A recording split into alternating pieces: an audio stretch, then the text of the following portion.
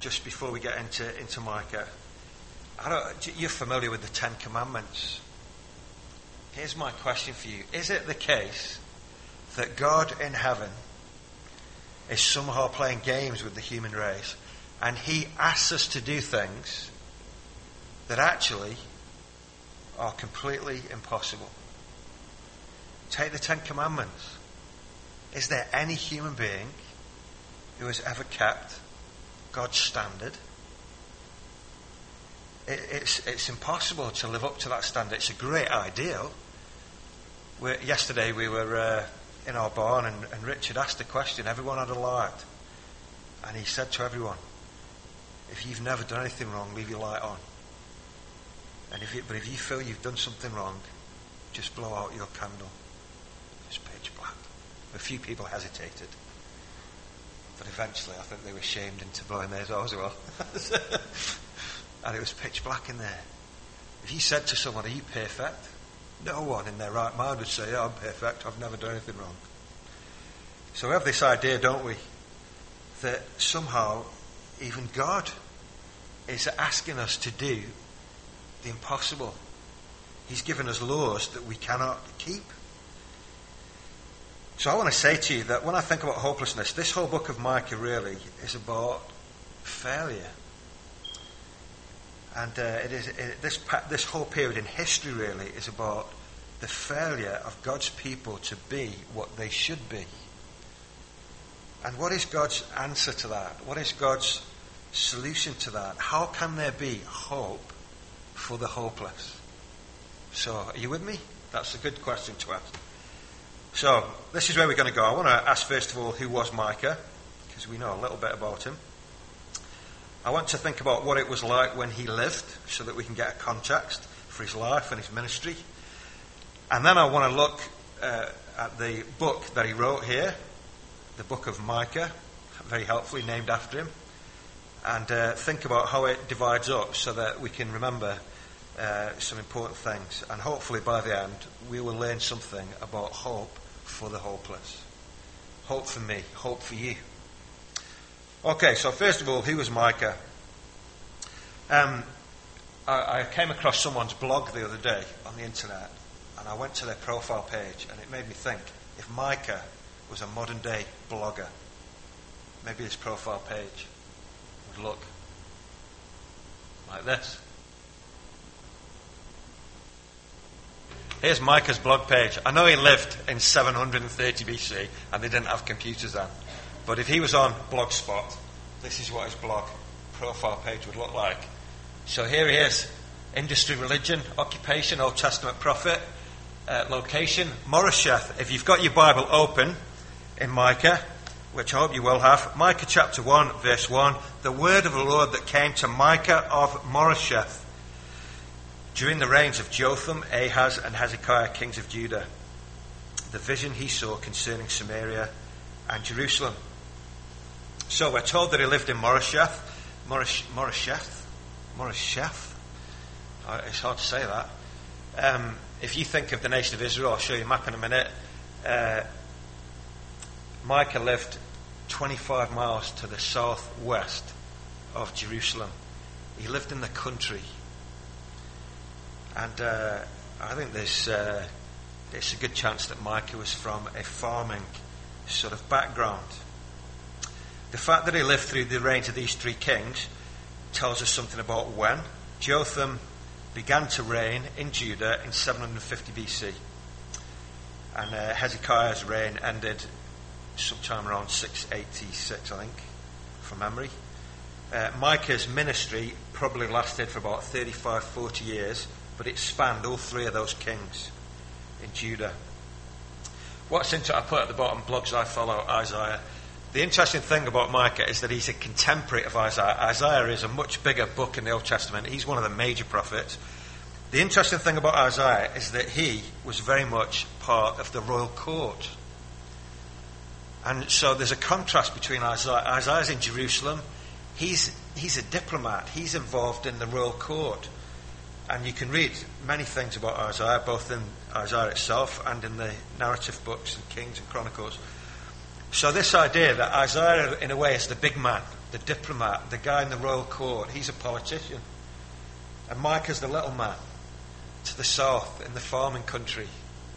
They're both saying the same thing, but you've got the big guy and the little guy. And so it's quite interesting, the contrast between those two. I don't think Micah is perhaps as politically aware as Isaiah, but he is very aware of injustice and corruption and the plight of his neighbours in the south of the country. This is a farming culture that is gradually becoming more and more urban, and there's much that's wrong, as we'll see. There are all sorts of social problems that are based on greed and the abuse of power. And Micah, some commentators call Micah the social prophet. He was very concerned about injustice and corruption and greed in the nation. Two other quick things about Micah. Micah is the only prophet in the Old Testament who is quoted by name by one of the other prophets. How about that? Jeremiah chapter 26. Jeremiah uses Micah as an example to make a point to the people of his day. That's the only time in the Old Testament that happens. The second interesting fact about Micah is his name means who is like God. Names are important in the Old Testament. Imagine being called that. Who is like God? Hi, who is like God? Pleased to meet you. That was his name. Who is like God? In the first song that we sung today, my Jesus, my Saviour. What's the second line? Lord, there is none like ye.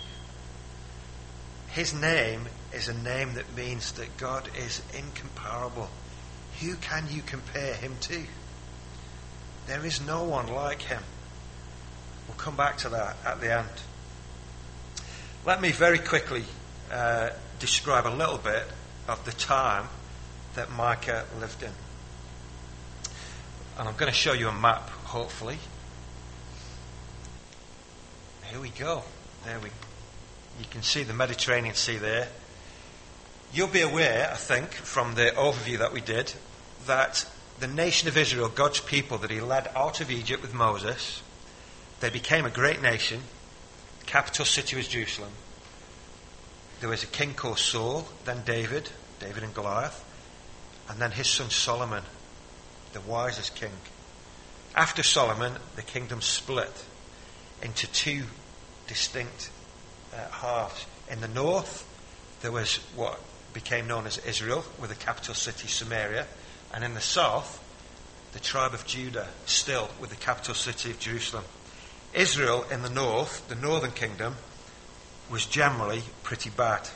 Most of their kings were very ungodly, unfaithful kings. And the southern kingdom, known as Judah, quite a lot of their kings were good.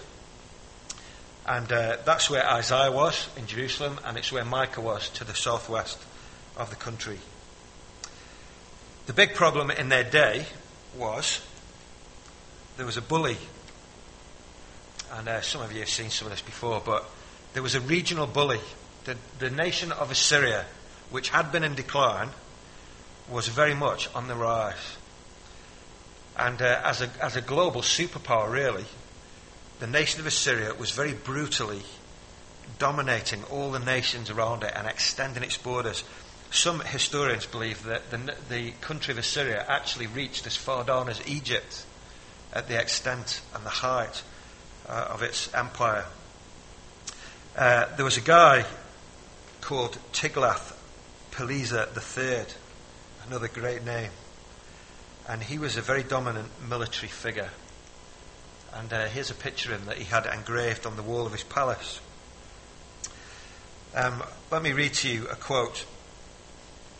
The brutal Assyrian style of warfare relied on massive armies, superbly equipped with the world's first great siege machines, manipulated by an efficient corps of engineers. Psychological terror, however, was Assyria's most effective weapon. It was ruthlessly applied, with corpses impaled on stakes, severed heads stacked in heaps, and their captives skinned alive. This man was a brutal military leader of Assyria. Israel and Judah in the west are in the firing line. God's people. And they've got to decide what we're going to do. This brutal man's going to come and skin us alive. Some of the kings made agreements and they paid tributes. But there was a later king in the northern kingdom in Israel who thought, I don't care if we die. I'd rather be like William Wallace and Braveheart and die fighting than submit to this brutal man. So he decided to rebel. And the first thing the king of Israel did was he made a pact with the country next door, Syria, capital city Damascus. And they decided to make their borders look bigger, that they would invade Judah in the south. Come and join our club, otherwise we'll smash you. This is where Isaiah and Micah are prophesying in the southern kingdom. You can read about this in Isaiah and in Kings and Chronicles. The king of Judah, a man called Ahaz, the middle king of Micah's ministry, he isn't sure what to do. His people are under pressure, but he has no thought for God. Isaiah tells him to pray. Ahaz thinks, pray? That's for sissies. What we need is political power. Forget God, let's make plans. Isaiah told Ahaz, and I'm sure Micah did as well, this is God's people. You need to trust in God. It says in the Bible Ahaz was unfaithful to God to begin with, but in the Bible it says that in the time of his trouble he became even more unfaithful.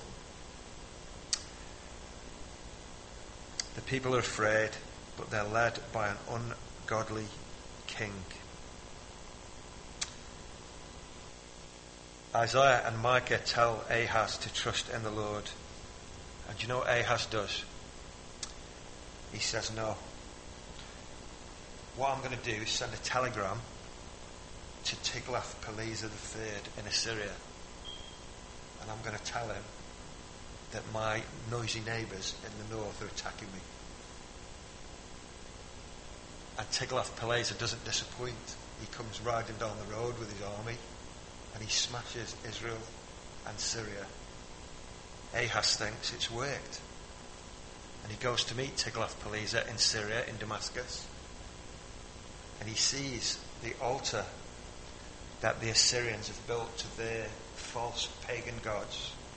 And he thinks to himself, if they're so powerful, their gods must be mightier than our God. And he gets his secretary to draw a sketch of the altar, and he sends it back to Jerusalem and says, get rid of all that stuff that God told you to build and put in the temple and replace it with this. We're going to worship their gods from now on because they're bigger than us. Wow. About 12 years later, the Assyrians conquered Israel altogether, including Samaria. Later on, in 701 BC, they invaded Judah. During the reign of Hezekiah, they didn't quite manage to capture Jerusalem. After this, the Assyrian Empire fell to the Babylonians, and they invaded the southern kingdom. And in 586 BC, the southern kingdom was carried off into exile as well. Micah predicted all of that in this very book that we're reading. Just look at Micah chapter 1 and verse, the end of verse 5 and verse 6. Micah pleading. He says, all of this is because of Jacob's transgression. What is Jacob's transgression? Is it not Samaria? What is Judah's high place? Is it not Jerusalem? Therefore I will make Samaria a heap of rubble. Micah says, judgment is coming because you've forsaken the Lord. And that's exactly what happened. 722 BC, Samaria was flattened. So Micah is kind of living in politically tumultuous times. And here he is speaking God's word, God's warnings into these nations. So hopefully that gives you a bit of background. We've covered some of that already. But these are the times Micah lived in. This is no namby-pamby farmer country boy who's just kind of thinking God's irrelevant. He is speaking God's words into a very tumultuous time. Okay, let's... where are we? This is good. There's a few things on this slide. So let me break this down. Can you see that okay at the top? Can I just put this one light on? Is that better? You still see Bibles? Okay. Let me just give you a quick overview of the book of Micah. There's only 7 chapters. And if you've got your Bible open, which would be really useful, as I've said, you will see that there are 3 sections in the book of Micah. And they all begin with God calling people to listen. So, in chapter 1 and verse 1, the first section begins in verse 2. Hear, O peoples, all of you, listen, O earth, and all who are in it, that the sovereign Lord may witness against you, the Lord from his holy temple. That's the beginning of section 1. If you go over then to chapter 3 and verse 1, there's the beginning of another section. Micah says, Then I said, listen, you leaders of Jacob, you rulers of the house of Israel. So there's another call to listen. That's the beginning of the second section. And then if you go to the beginning of chapter 6, you'll see there another call to listen. Verse 1, listen to what the Lord says. Stand up and plead your case before the mountains. So there's 7 chapters, but there are 3 distinct sections that all begin with a summons to listen. Come and listen. So that's helpful to see that there's 3 sections. Secondly, I want you to see that each section is balanced in the sense that Micah speaks promises of warning, of judgment to come. And then, on the other hand, he offers great hope. So just go back with me and we'll skip through. If you look at that first section, beginning in chapter 1 to the end of chapter 2, all the way through chapter 1, it's all about doom, judgment against Samaria and Jerusalem. Micah himself is weeping and mourning because he's not just looking at this as a spectator, he's part of this. You get into chapter 2, there's an amazing play on words there actually in chapter 2. In verse 1, Micah says, Woe to those who plan iniquity. And then in verse 3 he says, Therefore the Lord says, I'm planning disaster. So the picture there is the people are planning bad things, and in response God is saying, I'm planning disaster for you. You think no one can see what you're doing. You're planning sin, I'm planning judgment. Kind of planning on both sides. Chapter 2, false prophets are there. And then you get down to chapter 2 and verse 12. And the note changes. Look at what he says in verse 11. If a liar and a deceiver comes and says, I'll prophesy for you plenty of wine and beer, he would be just a prophet for this people. If a prophet stands up and says, good news, good news, good news, you'll congratulate him and embrace him. Because you're not listening to God. You're just listening to what you want to hear. And then he gets to verse 12. All the doom and gloom. And then Micah says, the Lord speaking through Micah, I will surely gather all of you, O Jacob. I will surely bring together the remnant of Israel. I will bring them together like sheep in a pen, like a flock in its pastures. The place will throng with people. Can you see the picture that Micah's Samaria and Judah are going to be flattened? But a day is coming when God will restore. Judgment is coming.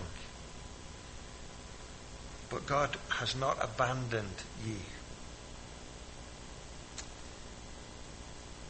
Verse 13, one who breaks open the way will go before them. They will break through the gate and go out. Their king will pass through before them, the Lord at their head.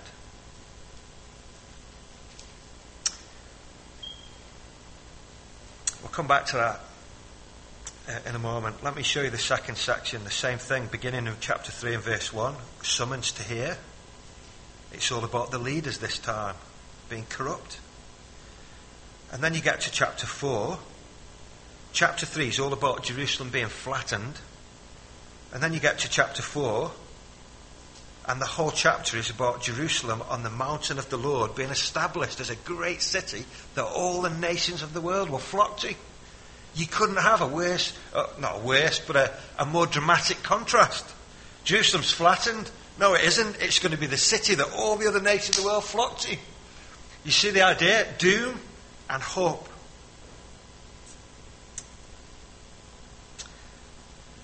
And then if we go to chapter 6, you'll see the same. The Lord's case against Israel, Israel's misery.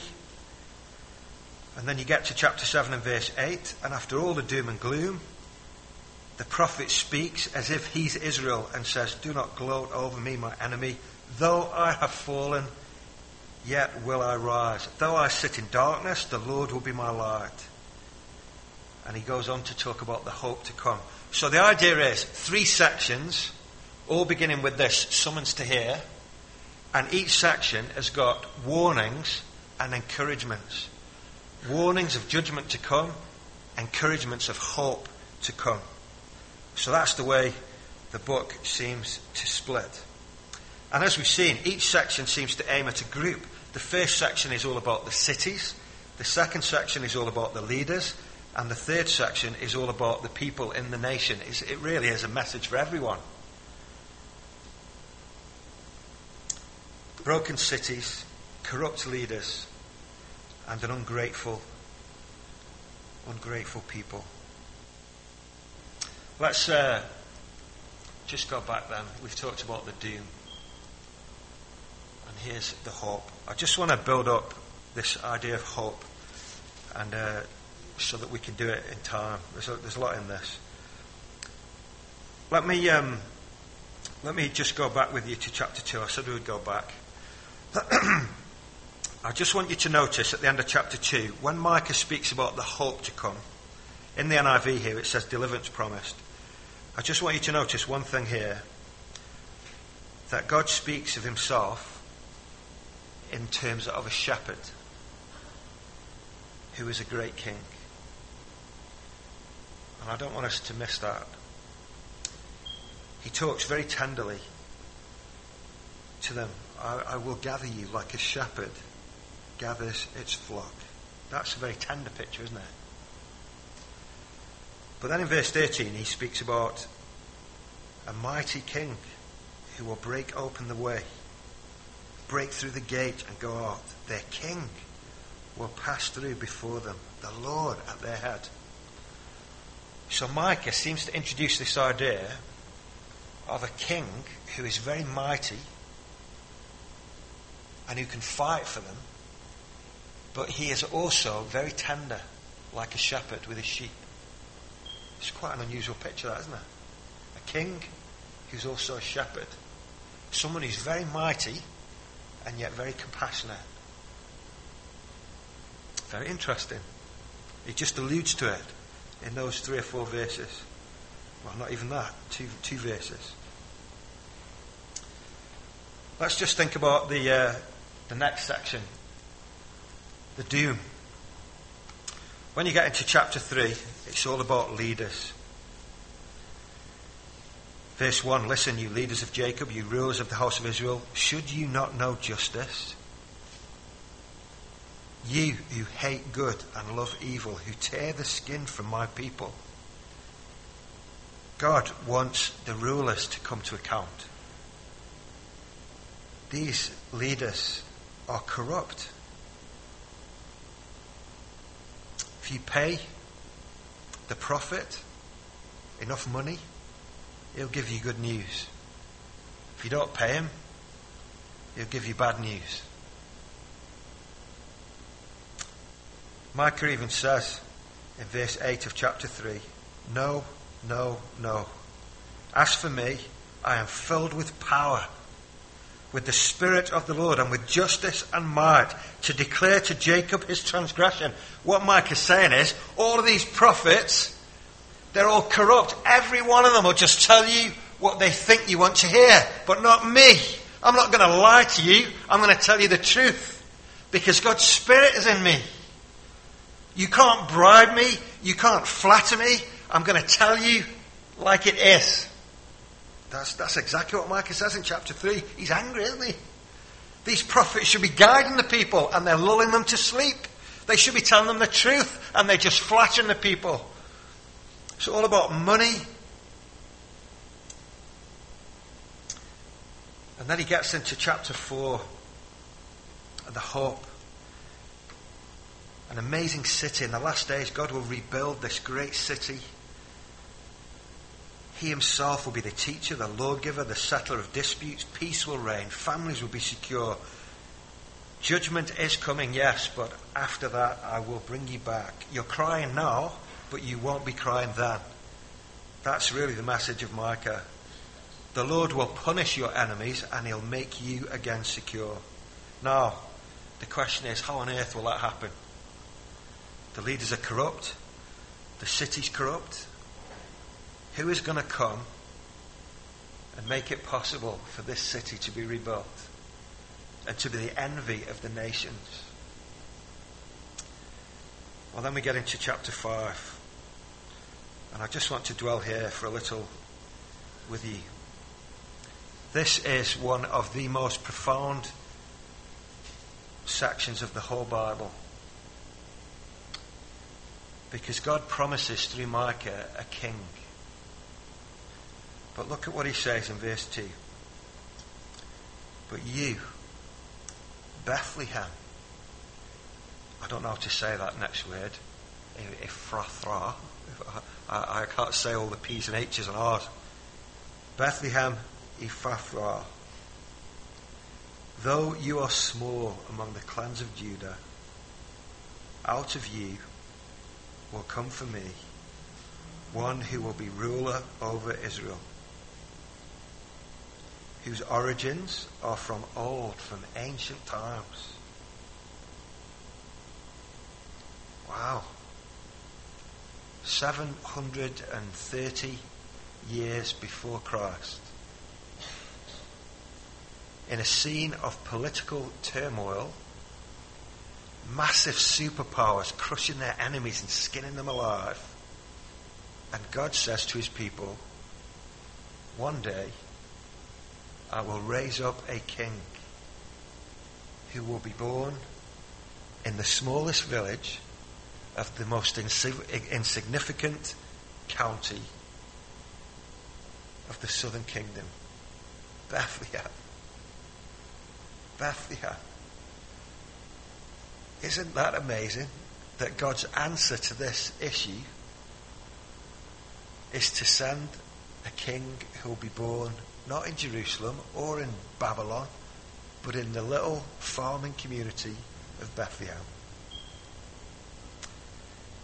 Isn't it incredible that Jesus wasn't even born to parents from Bethlehem? But Mary and Joseph were asked to go to Bethlehem to fill in a census form. And Mary, who's pregnant, there's no room. And they end up in an animal shelter behind some house somewhere. And she gives birth to Jesus, the Christ, in Bethlehem. A king will emerge from the most unlikely place. And look at the language Micah uses.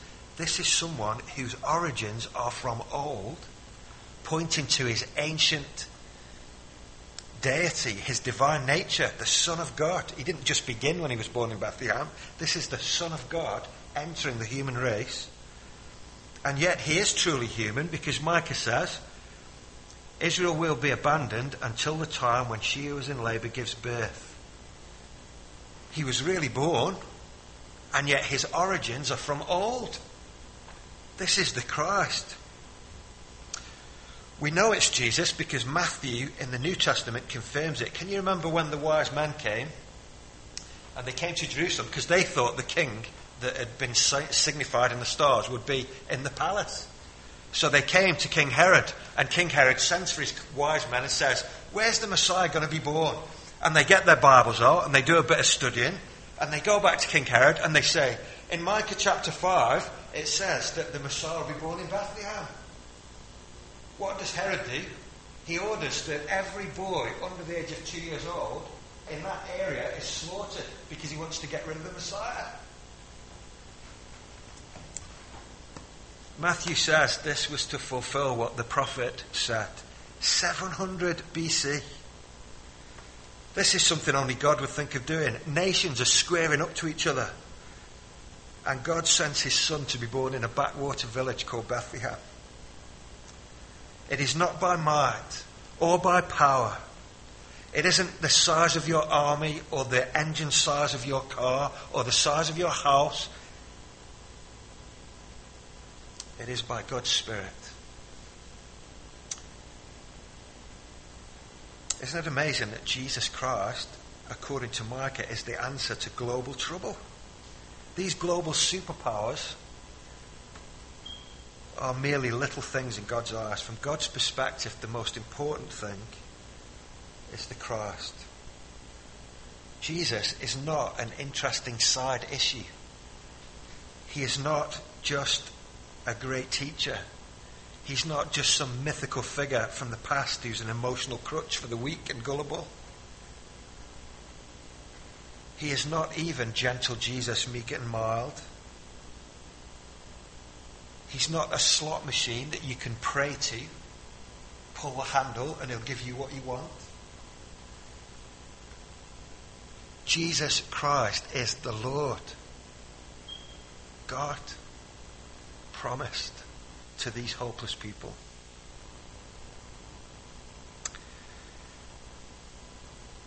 Isn't it interesting that in verse 4, this mighty king, Jesus, is spoken of then in terms of shepherd language? He will stand and shepherd his flock in the strength of the Lord, in the majesty of the name of the Lord his God, and they will live securely. For then his greatness will reach to the ends of the earth, and he will be their peace. He is a king who is a shepherd. Did not Jesus say, "I am the good shepherd"? A mighty king who is a tender shepherd. Hopelessness to hope. We need to be quick. Section 3. The whole nation. What's the doom here? Let's very quickly look at the doom. Chapter 6, verse 1. We've talked about broken cities and corrupt leaders. So they're kind of over there somewhere. Now it's all you. The nation as a whole, me and you. God says, I want to make a date with you. It's not just any date, it's a date to attend court. Stand up, plead your case before the mountains. Let the hills hear what you have to say. Hear, O mountains, the Lord's accusation. Listen, you everlasting foundations of the earth, for the Lord has a case against his people. He is lodging a charge against Israel. Can you imagine that? Almighty God saying, meet me in court. When someone says to you, I'll see you in court, that's not nice, is it? When God says, I'll see you in court, I'm going to bring the evidence and I'm going to prosecute you. This is some of the most eloquent language in the whole Bible. Let me see if I can get through it. God says to his dear, beloved people, verse 3, what have I done to you? How have I burdened you? Answer me. What did I ever do to you that you should behave like you have to me? Can you sense the emotion in that courtroom scene? This is a God who loves them. He doesn't want to smash them. He loves them tenderly. This is the God who brought them out of Egypt when they were nothing, who has provided everything they've needed. Did he ever do them any harm? God says to them, my people, what have I done to you? How have I wronged you for you to behave like this? I brought you up out of Egypt. I redeemed you from the land of slavery. I sent Moses to lead you. Do you remember?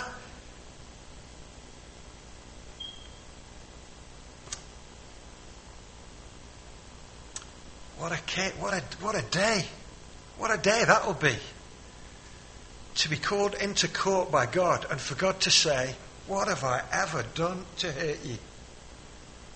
For you to mistrust me and malign me and reject me and rebel against me as you have done.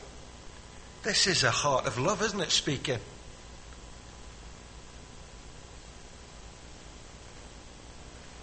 Then there's an interruption in verse 6.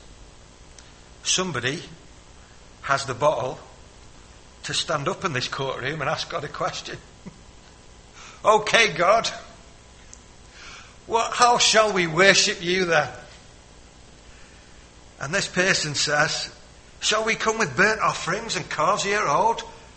Shall we come with thousands of rams and 10,000 rivers of oil? I'll tell you what, let's kill our firstborn children. God will be pleased with that. What a ridiculous interruption that is. And you know what God says, verse 8, he has showed you, O man, what is good. What does the Lord require of you? He doesn't want sacrifice. What he wants is your heart. He wants you to act justly and to love mercy and to walk humbly with your God, as you should.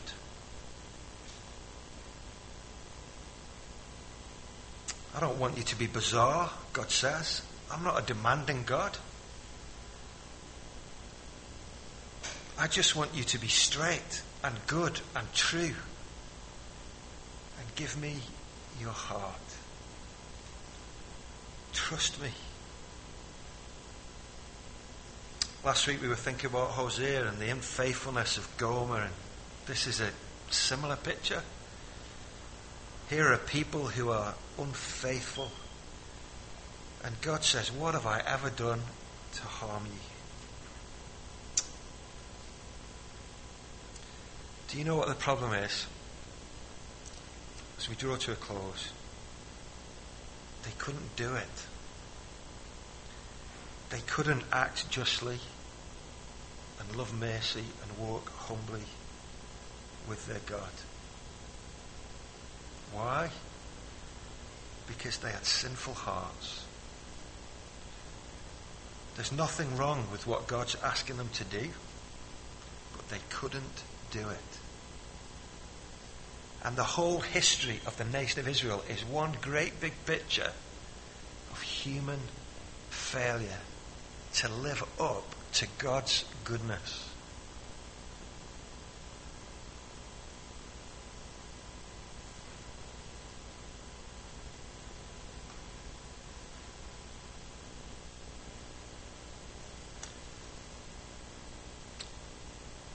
Israel as a nation is a picture really for you and me.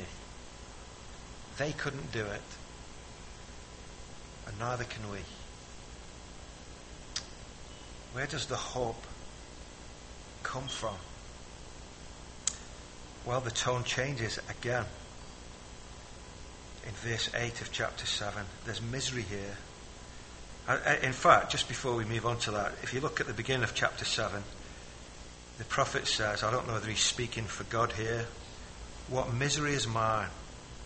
And he says, I'm like the one who gathers summer fruit after it's gone. Have you ever been blackberry picking in the winter?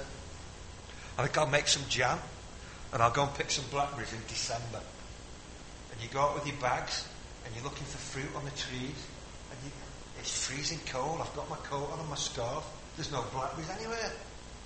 You're looking for fruit, and there is none. That's what the prophet says. I'm miserable. When God looks at the nation of Israel, there's not one person in the whole nation who is godly. It's like looking for blackberries on a bush in December. God looking for fruit in Israel.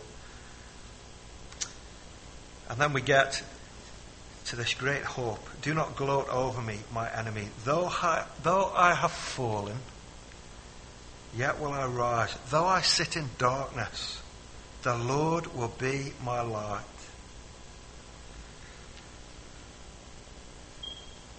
And interestingly, when we get down to verse 14, just over the page, the picture is still one of a shepherd.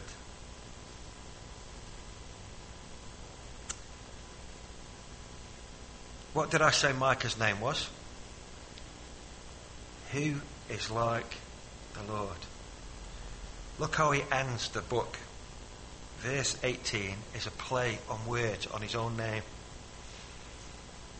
Who is a God like you, who pardons sin and forgives the transgression of the remnant of his inheritance? Do you know what the most amazing thing about God is? It is the fact that he loves people and delights to forgive sinners. Who is like the Lord, who pardons sin and forgives transgressions?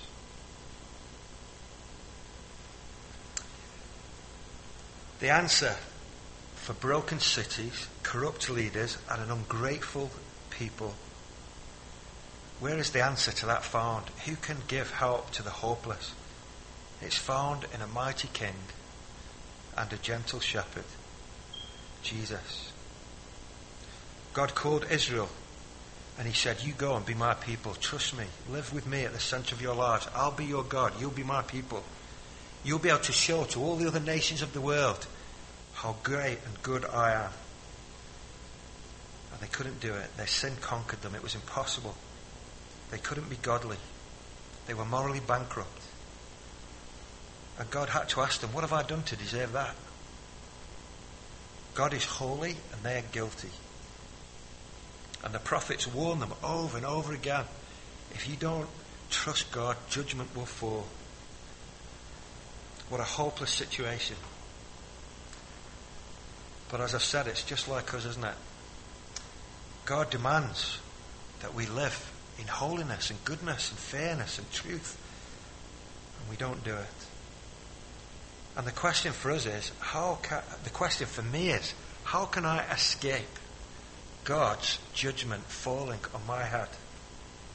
How can I face him in court when I failed him? It's my fault, not his. And God's solution is not more effort. It is not more religion. It's not a better education. God's solution is Jesus. First of all, he is the one who is everything that Israel couldn't be. He acts justly and loves mercy and walks humbly with his Father God. He is the only human being who has ever lived on the face of the earth who has fulfilled all the demands of God's holy standards.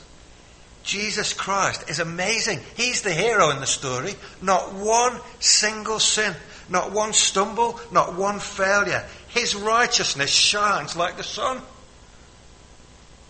Wasn't it graphic last night when Rich asked everyone to blow out their candles if they hadn't done, what was it? If you've not done anything wrong, leave your candle lit. And one by one, everyone blew them out. Jesus is the only one who wouldn't have had to blow his candle out.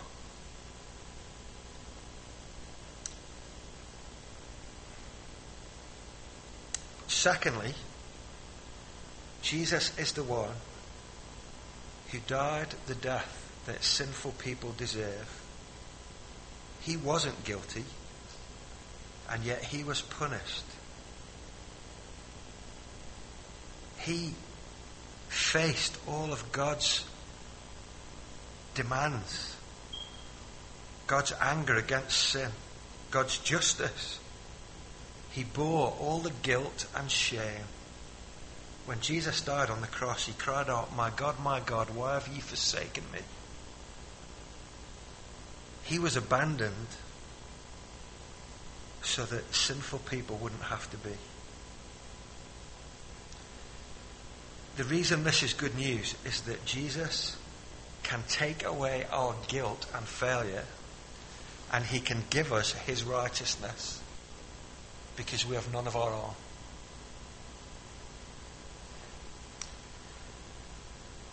Let me just take you to Romans chapter 8 and verse 2. Joan read to it.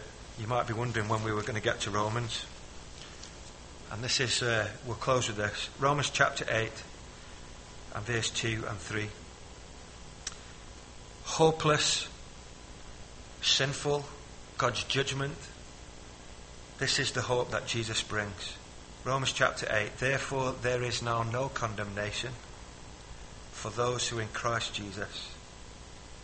Because through Christ Jesus, the law of the Spirit of life set me free from the law of sin and death. This verse 3 could sum up the whole of Micah. For what the law was powerless to do, in that it was weakened by the sinful nature, God did by sending his Son in the likeness of sinful man to be a sin offering.